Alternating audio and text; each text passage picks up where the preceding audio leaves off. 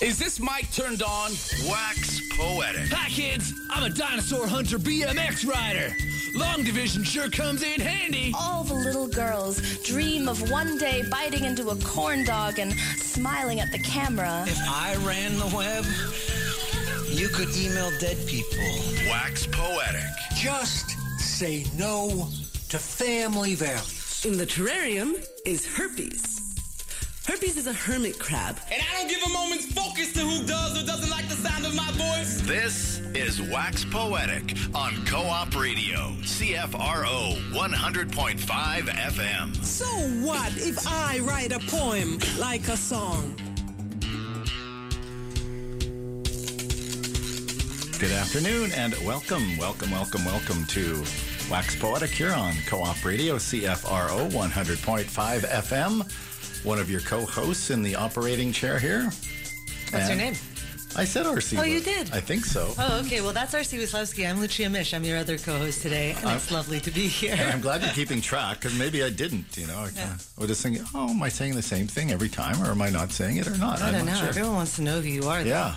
And we have Bill Arnott as our guest today. Hi, Bill. Hello, RC. Hi, Lucia. Hi. Thank you. So really great to have you here. Pleasure to be here. We're going to find out more about you and as the show moves along, but we're going to find out a little bit about you through one of your poems as you kick things off. I'll launch right in. And so, hey, everyone, it's Bill Arnott here. Quick shout out to my friend Poxitani on the North Shore and to Deb. And this poem is called After the Gig. And I'm Bill Arnott, rhymes with darn it, and wrote this with a buddy after we did a little mini tour of some music and some poetry and spoken word on the island about 1 year ago today. It's called After the Gig. Relaxed, reclined in armrest rows of padded seats, our sleepy ferry creeps toward a sunrise. Michael and I softly strum guitars. Yes, I'm permitting myself to be that guy. Acoustic call and answer starts our day with aroma of fried bacon, crisp, 5 cups of drip roast breakfast blend lingering on clothes. Ahead, Bowen's Island, a child's likeness of a whale. All that's missing is the arcing water spout and one big eye. Beyond, inverted V's of mountain blues and greens, confectioner's dusting of new snow, vertically mirror, widening wake, a whitewashed skein tracing our trail on ever-calming teal. Michael's tuned to open G, a dampened banjo sound, to share a song he just composed somewhere on Forest Beach in Haida Gwaii. Diminished chords, an echo of old growth. How he conveys a people, place, the past, in single resonating fifths remains a mystery. Cast in icy canvas views, cozy in our toques and scarves, muted patter morning sounds surround. Windows offer vista jolts of Kodachrome. Last night dwindles like a murmur. Candlelit lounge, raised patrons at high tops, sipping winter cordials, cluster of our own poets, storytellers, singers mingled in the mix, patted backs and hugs, laughter barks, applause, a clump of lushes piles on, despite the odds, convert, leave the bar as fans of poetry and us. After, crossing town in intermittent, underwattage streetlight, adrenaline still staving off the cold and wet. 2 neatly folded 20s and a 5 in hand, the evening's pay. A police cruiser speeds onto a side street. Red and blue leaves me to wonder who else's life has changed forever. Back home at Crash Pad, stacked up house welcoming artists, middle-aged surfers swim to sea, catch sofas as they rise and fall, on swells and tidal surge, ridden over rocky reef and shoal. Thin sheets and pillows never, ever changed. To sleep like drunken, hairy babies, happy just to have a place indoors. Hot food and wine. From the kitchen wafts a warming apple crumble. No tabs for the talent, we were told. Cash only, just like covers at the door. I pulled a fist of coins from my jeans pocket, got on with a night of come what may and openness. Chorus of my spoken word recycling in a loop. I let it circle, play. Harmony of poetry and lifelong goals, realized on cold, dark nights and ferry rides that cross a stretch of inland sea where island refugees, weeknight drunks and poets merge in dim-lit pubs to read, recite, resuscitate, commit to sharing honesty. Finally, stepping down off my pedestal stage, A striking woman, age inappropriate, hemorrhaging daddy issues, intercepts, holds my gaze, tells me I'm genius. Oh, you're using that word wrong, I think, but do not say. Decide I must be somewhere else, but linger a moment, then move on. Thankful for my home, not sofa house come crash pad, real home, where I return, imagining warm cinnamon and apple. Thanks, Bill. After the gig. After the gig. After the gig, yeah. Now, is that poem written in a form, or is it free verse? I was sort of wondering as I listened. There's some visual form in the structure on the page, but it's very much free verse. I thought this is a fun one. Give me a chance to name drop a little bit. This will be published by the League of Canadian Poets next week. Oh, right on. So I'm excited about that. In what context? That will be their New Voices format for the newer League members. Okay. And they do a sort of individual showcase. Oh, very cool. Yeah. What made you want to start off with that one?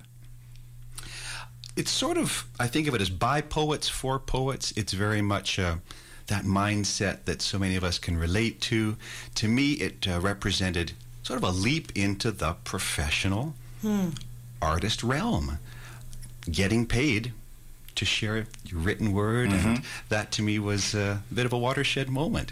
And palling around with like accomplished other professional artists, I felt like, oh, maybe I'm sitting at the grown-ups table all of a sudden, and it was a genuine treat. Yeah, it's kind of thrilling, when you're like, oh my gosh, I'm the one on stage. And it's wonderful too to hear a poem that has, I know it's about poetry, but you also mentioned that you were playing music as well in this performance that you referenced here. So we were in Nanaimo, and Carla Stein and Ian Cognito have this program called 15 Minutes of Infamy. It's a regular monthly gig. They pre-book people, but it's one of the most seamless showcases I've seen of music and poetry, so song, spoken word. It's all there. It's very inclusive. You get a lot of collaborative stuff, and I found that pretty magical too. And I do like casting my net, across genres, across media. And what a perfect poem to come from that, because there's so much musicality in the language and so much attention to assonance and consonants, and hearing you read it was lovely. Could you read the first couple lines again? So to me, we're setting the scene with these first couple of lines. Relaxed, reclined in armrest rows of padded seats, our sleepy ferry creeps toward a sunrise. Just the sound of that, all of those consonants and all of those syllables coming together is even without the meaning and the setting that it sets that aside, it has such a beautiful flow, and hooked me right off the bat.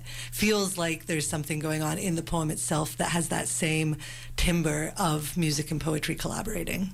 Beautiful. And who amongst us in the Lower Mainland can't relate to a ferry ride? Right. And even if you haven't, I like to believe that, there's some pretty good visual there. But I should jump in right away to say, this poem I workshopped in one of the SFU weekend poetry workshops with Fiona Lamb and Rob Taylor and Evelyn Lau. And so anything that comes as a result of that multi-week course is always collaborative. I got my name on the thing at this stage of the game, but there's always great input from others. So I just feel like, I'm sharing words of the team, and I just sort of tidied it up. So what was some of that input you got and feedback, and saying, hey, which parts strengthen up, or maybe let's hear more of this? What kind of, can you remember? No. I think that I would like to remember. Okay. That I've done that course a couple of times. It's always valuable. The friendships that have come about as a result of that are amazing, and lovely professional networking as well. There would be, I've been in a class of as few as a dozen and as many as 17 in that specific course. So we would literally pass them around, and I would have no less than 15 people's input on this. And like anything, some you may disregard, but it's invariably valuable, and a lot of it found its way into this end product. There were two images that really stuck out for me. The one about the ambulance driving by, or the sirens driving by, and someone's life is changed forever, or something like that. Only because I think about that often when I hear an ambulance go by. Well, even walking down here today, there seemed to be a lot of police cars and ambulances zipping around, some in this neighborhood and some downtown, and it's like, I was like, which poor soul is in need of an ambulance again, because I've got a history of that in my family, of like ambulances all of a sudden coming and whatnot. So I always think about that now whenever I hear them, or not always, but enough of the time. So that's really struck me. And then that kind of fun, to me, was a fun line about the surfers catching a couch instead of catching a wave. I thought that was quite fun. Yeah, Thanks. I like that. And I'm glad you can attest to that the siren thing. That's rarely going to be associated with good news, right, is it? Yeah. I remember one thing I do remember from class and sharing that, and there was a very talented writer in class, but a very literal individual. And that was a line he had a tough time. I don't get it. Huh. And I thought, oh, interesting. Now, that individual had a background in medicine, so maybe to him that a siren is a problem to be solved, and there's a resolution more often than not. But I think for the rest of us lay people, a siren is... Or they never heard the siren. They just got the end result, and they had to, if they were a doctor, they had to work on that. Yeah. I mean, as much as sirens, are harbingers of injury and disaster, they are also an indication that help is on the way. True. As somebody with anaphylactic allergies, I will say that people turning their sirens on has saved my tail a couple of times. Yes. And so maybe, that association as well. But like both of you, I think when I see a first responder go past, I'm like, oh man, I wonder who this is happening to and what it is. Yes. Which must be such a different perspective than folks who are in that profession. For them, it's the daily grind. Now, should our CNI be available, know how to jab you with an EpiPen if we need be? Are we I think in the next 20 minutes we're probably good. I don't plan to eat any errant pastries or anything. Okay. Thank you. But that conjured up too. There's something soothing about a siren too, like you were saying about helps on the way, but also just in the context of soundscapes, music or a film. The background, the beginning of a film. Sometimes they'll show the city, and it's generally a night scene, and you can hear the sirens going off in the back, and it's, to me, then there's also then an added romance somehow notion to it, like the night. The night is full of all these things, sirens going off and music playing over here, and people, getting drunk over there or fight, whatever, so it's also, now it makes me think of a less harrowing connotation. Yeah, and I although they've been changing siren sounds, so that we pay attention, for years, we could associate maybe geography with, that's very European or a UK or an Italian siren, which to me, adds a place to the visual. So let's share another poem, why don't you?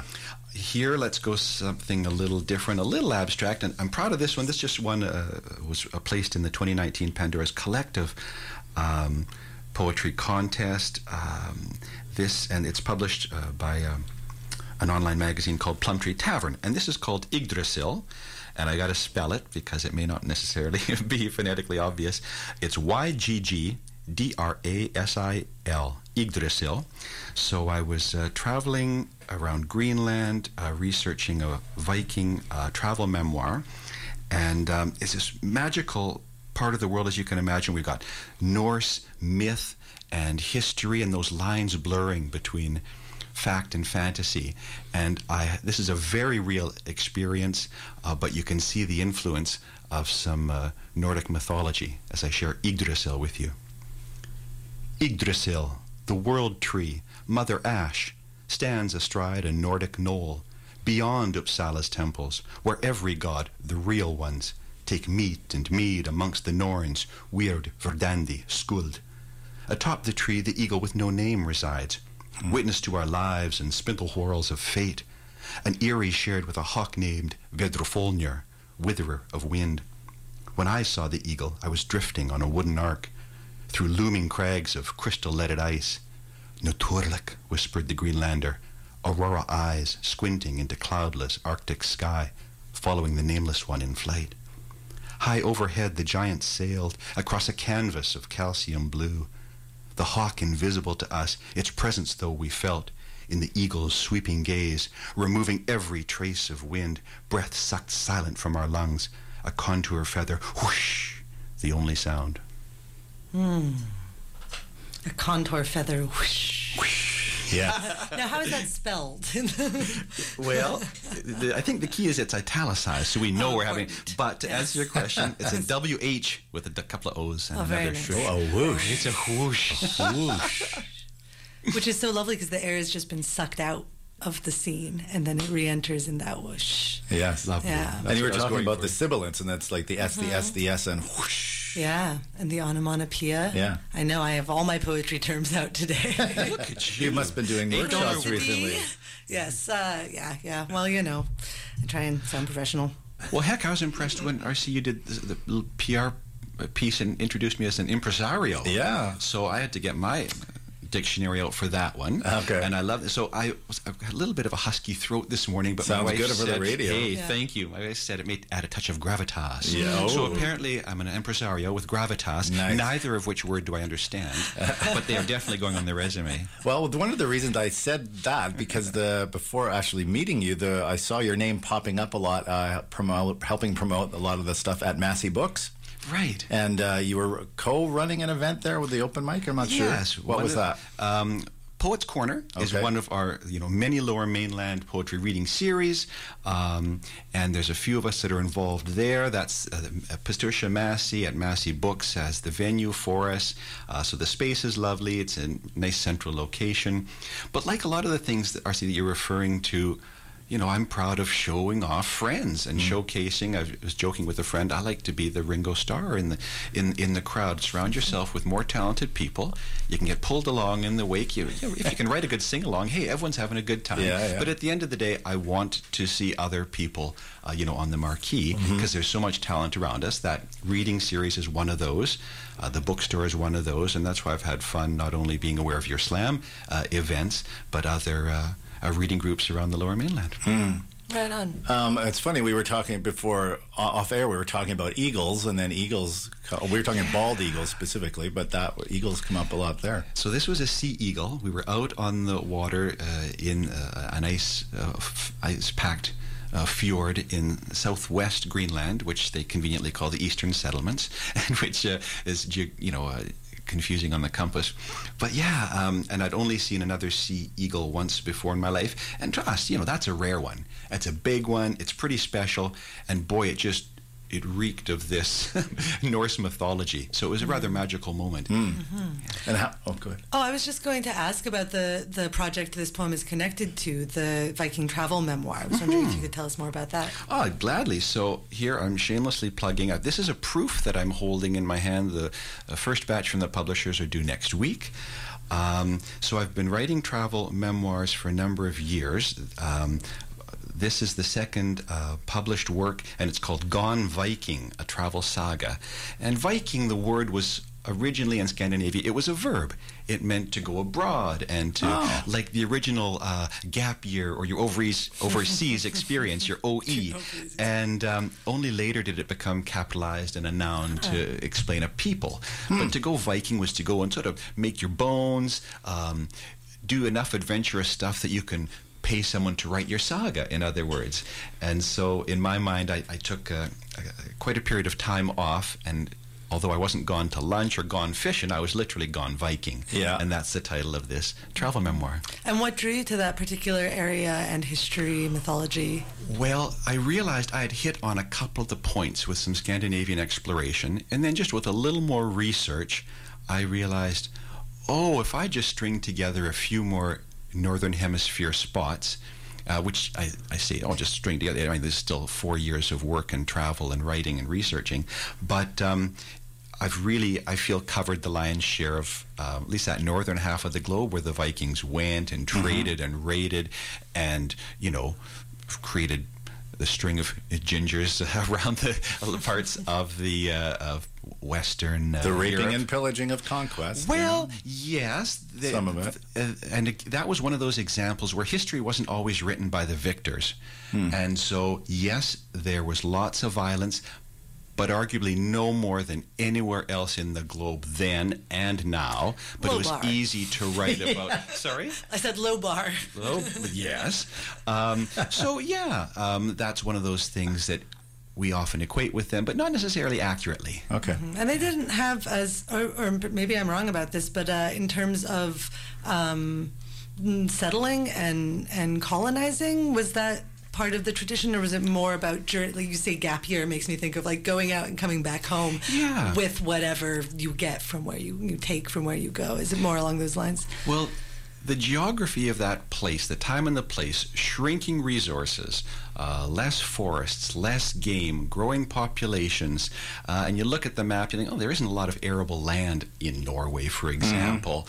And times sailors would, okay, let's take the last few trees, we build a boat, we go find more trees to build more boats, find some arable land, and this, Belgium, France, all of the UK or the British Isles, that's some pretty good areas for planting. And these were artisans going abroad, and the axes were often as much tools as they were used as weapons if need be. But you'll read of terms of, the Great Army or the invasion of this area. But more often than not, it was just a bunch of emigrants looking for a place to settle and call home and feed and provide for their families. No different than Europe today. So that's, to me, and a lot of things that we even associate with Western European culture, villages, government, a lot of the agriculture was introduced by Vikings. A third of our language is Norse and Saxon stuff. And those expressions, trade expressions, give and take, emotions, happy, sad, these are all remnants left by the Vikings. Right on. So when and where will folks be able to get their hands on Gone Viking? At this stage of the game, easiest to contact me directly, which through my little publishing company, and whether that's through Facebook, Twitter, email, billyarnott@hotmail.com, and then depending on where you are, I've got international pricing, and we go from there. Right on. I was also thinking the term of Gone Viking was, so then if going Viking was a thing that people did, who got to do that? Was it everyone in the culture, or was it this is a thing for young men when they hit, their puberty or whatever, and they go off on their travels, or is it just the upper class, or who was able to go Gone Viking? So that's a good question, and there's some fact and there's some speculation. And in part of my research, I had a lovely long a bit of research. I was very privileged to work with a couple of Viking archaeologists, and the thing is, in some of the countries, it may have been sponsored by the king. Hey, let's go find some new land and some resources. Other times, those folks were fleeing from that same monarch. And let's get some resources together and just get out of here. So there were two different camps, and often you would see younger, fitter males sailing, rowing, doing like the ultimate site inspection, and then families would follow. Okay.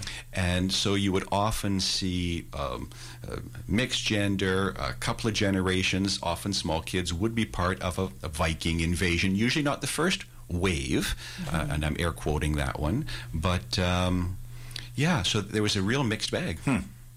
I haven't seen it, but have you seen the show Vikings? I have. Is it totally overblown, or is it anything what you've kind of looked into? I can't remember the name of the original writer, but he did a bang-up job because he's a true Viking historian, and he took great material that's documented in the sagas and the Annals of Funda and the Anglo-Saxon Chronicle, and a lot of those stories write themselves. You just modernize the verbiage, and then he took some license with pulling together folks from different time spans to make the stories interesting. But it's very well researched, and the lion's share of that stuff is historically accurate to the best of our knowledge. Well, the Annals of Funda sounds fun. Let's check out the Annals of Funda. Yeah, that's what it says on the box. I take care how I pronounce that, and it still comes out sounding cheeky, pun intended. Yeah. So we are almost done. How about another piece from you to wrap things up? Something not too long, a couple minutes maybe, or here's one. Let's go lighthearted, a shorter one.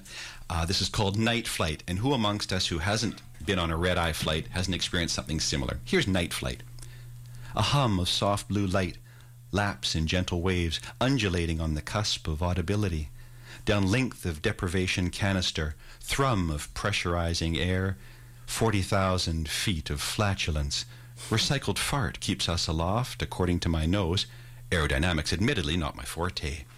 Enfolded on a reclined seat, thin padding custom shaped to fit no human form, I'm shimmied beneath brightening blue, near neon now, wash that rises to a chop, as though I've fed my bed with coins, an hourly motel, same stained and sour-soiled mattress, without the old cable, i.e. porn. Just fevered pitching rock of two impatient lovers, lulling me erotically, eager now to simply go to sleep in the deadening smell of backside. Beyond a porthole window, stars. Wait for it. Beyond a porthole window, stars are humming past. Same silent sound as our internal blue, launched like Boney M aboard their flight to Venus. Disco ball in orbit with the stars. Cyrillic static sputtering from Sputnik. Oh, those Russians. Ground control to Major Tom. Hanks to Houston. We have a cataclysmic problem. Everyone aboard, I fear, just may have shit themselves.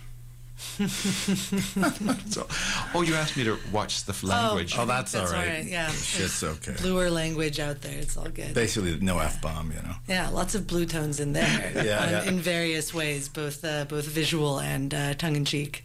Yeah. And tongue-in-cheek. And tongue-in-cheek, yeah. Also, the Annals of Fundum. Always love the Annals of Fundum, an Apollo 13 reference. Yes. It's always welcome. Yeah. And Boney M. Yeah, especially when you're talking about flying. You know, you want to bring in some NASA disasters. Oh, sure, it ties things together. So do you like flying? Or do you tolerate flying? Both. I can enjoy the process, and you got to slide into that, and there's nothing glamorous about it. Doesn't care what section of the plane you're flying in. You're still a bit of a cattle call. Mm-hmm. I'm wondering, because I love the images in all the pieces that you've shared, and that one, it's sort of like flying and stuff. How has your travel writing and your poetry informed each other and how you approach them? Oh, yeah. So not only are just like different locations inspiring, and to me it's another facet of a photo album. But literally, like, back to the flight question, when you're jammed in that space, literally a bit of a sensory deprivation chamber, you can give yourself that permission that we don't always have, that forced creative time that can be tough at home when you're juggling tasks and chores and other noises and this and that. And I find if you're at a 3 and 8, a 12-hour stretch in a plane, what a wonderful way to sort of slide into a dreaminess. Maybe a couple of beers helps, but it can be that, that sort of that hot white noise, and next thing you know, it is somewhat cocooning and can be a tidy creative space. So, quickly, you've got Gone Viking coming out very soon. What other publications do you have? And if people want to get a copy or two, how do they find them? Oh, fine. So back to find me on Facebook, Bill Arnott, ARNOTT. You can email me, you can Twitter me. It's at Bill Arnott _APS, as in author, poet, songwriter. And prior to Gone Viking, Dramamania was my previous travel memoir, and I'm very proud of that one. That encompasses a lot of the globe. Again, humorous travel log strung together with music, and lyrics either set the scene or set up a punchline. And I was told never to show up at someone's place without a host or a hostess gift. So I do have for each of you one of my indie CDs called Studio 6. So there's some spoken word in there, beat poetry, and some original indie folk songs. Thank you so much. And just before we go, since you are such an experienced traveler, do you have just like one top piece of travel advice or tip for anybody embarking? So I would say embrace whatever's coming your way, stay hydrated, stay open to experiences, and always be looking for making a new friend. Be flexible too, I think, because there's so many delays. There's so many delays. Well, that too. But so many delays and things not going the way you planned right away. You know? Yes. And a change of socks in your carry-on can feel very luxurious 36 hours in. Absolutely. Quickly to some events. There's a bunch happening tonight. The UBC Slam is having their last event of the season at Cardam's Donuts on West Broadway, 3040 West Broadway. That's a bit west of McDonald. Tonight, the Vancouver Youth Slam Finals featuring Angelica Paversky. That's at the Trout Lake Community Center. That starts at 6:30. You're going to an event with Oh, I'm going to see some music tonight at the Heatley. Miss Quincy and Christy Rose, fantastic Vancouver musicians, are going to be playing there tonight. And Christy's also a really awesome poet and painter, visual artist. Yeah. So, you know, I want to check out some of their stuff. But yeah, fantastic singer. Mm-hmm. So those are some events coming up. Go to the Facebook to find out more. If you want to hear this show, if you're just tuning in now, our guest was Bill Arnott, and you can listen again on Co-op Radio at coopradio.org, and just click on Wax Poetic on today's date. And as well, this will be up on iTunes as a free download in about a month or so. So thanks to Duncan Parizeau for looking after that stuff. Thank you so much for being our guest today. R.C. Lucia, thanks so much. It was a real privilege. Bill, that's it for us. I'm R.C. Weslowski. I'm Lucia Mish. This has been Wax Poetic on Co-op Radio, CFRO 100.5 FM. No apologies necessary is coming up next. You've been listening to Wax Poetic on Co-op Radio, CFRO 100.5 FM. So what? So what? So what?